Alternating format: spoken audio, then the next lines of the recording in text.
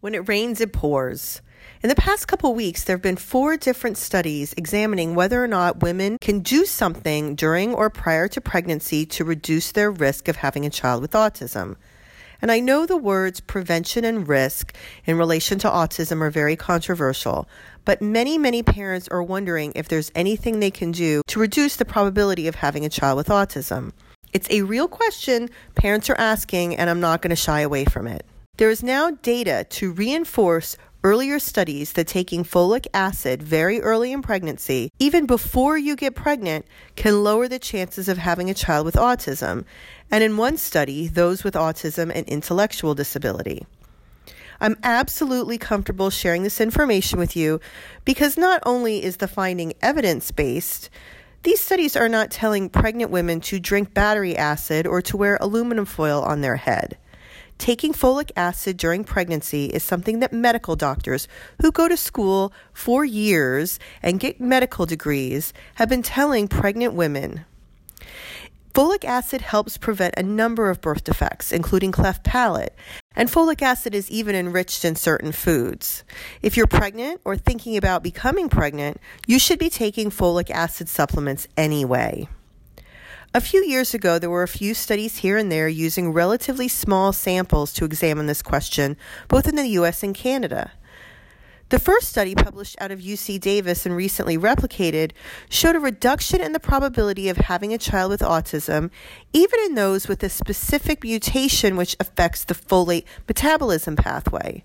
And it also showed this effect in those that were exposed to high levels of pesticides. High as in someone dumps pesticides in your backyard every week during your pregnancy, or you walk around in bare feet in fields covered in pesticides, that high. Another larger study in Norway showed the same results.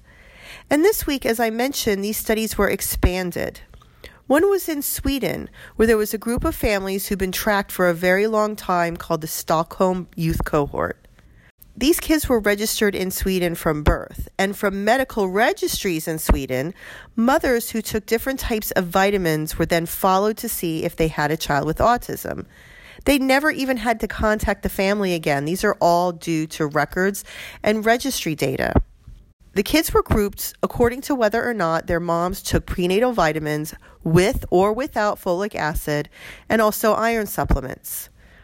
Now, general multivitamins really didn't have an effect on autism, and neither did iron, but taking folic acid supplements did reduce the risk of having a child with autism and intellectual disability specifically. That effect may be because most kids in this cohort also had intellectual disability.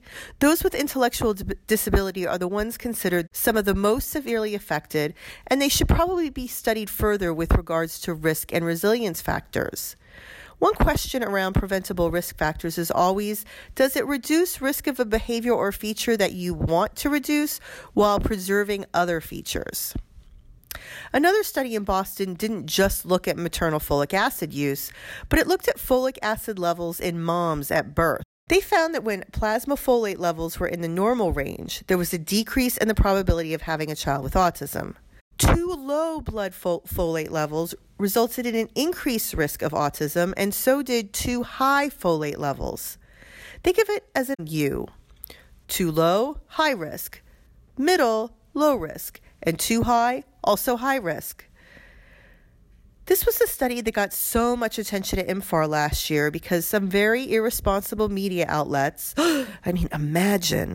misinterpreted the findings and said that folic acid supplements during pregnancy caused autism. This is not true. It is so not true, I hate to even repeat it.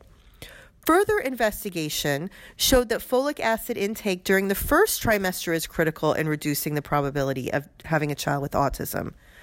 Other previous studies had suggested that it was more important to take these folic acid supplements even before conception. So in this study, we see the effect is actually pronounced in the first trimester, so the end result is better late than never. If you didn't take folic acid preconceptually, don't let it bother you. Take it now. So where is this high level of folate in the blood coming from?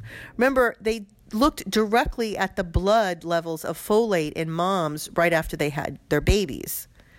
Well, these high levels are not coming from a genetic mutation of a gene which affects the folate metabolism pathway, but further examination of how women in that high folate level group took folic acid, it seems that these were the ones that took it more than 5 times a week.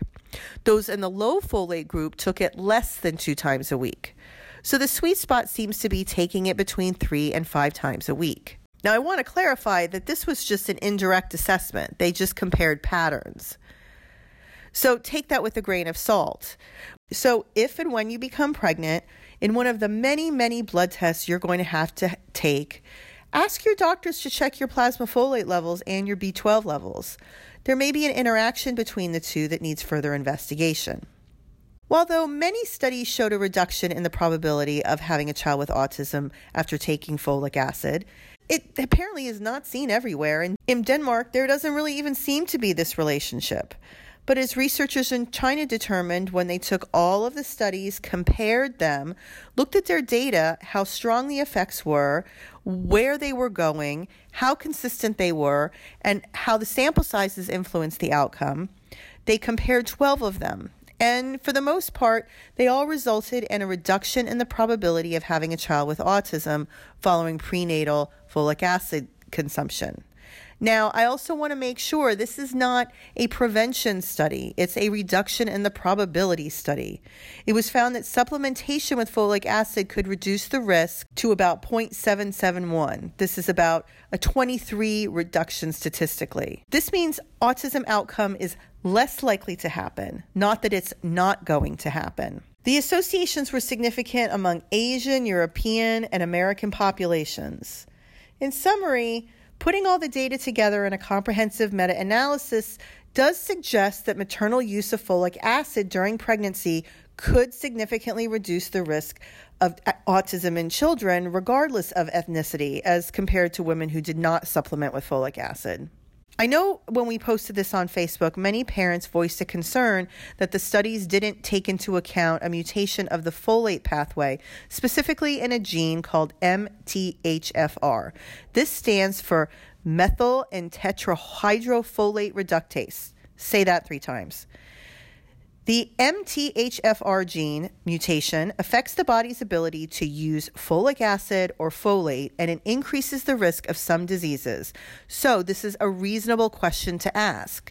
The Boston study, which found increased risk with high levels of folate in the blood, they looked at the MTHFR mutation, and they didn't see any differences in those with and without this mutation in the moms. The Swedish study didn't have that data, and neither did the Denmark study.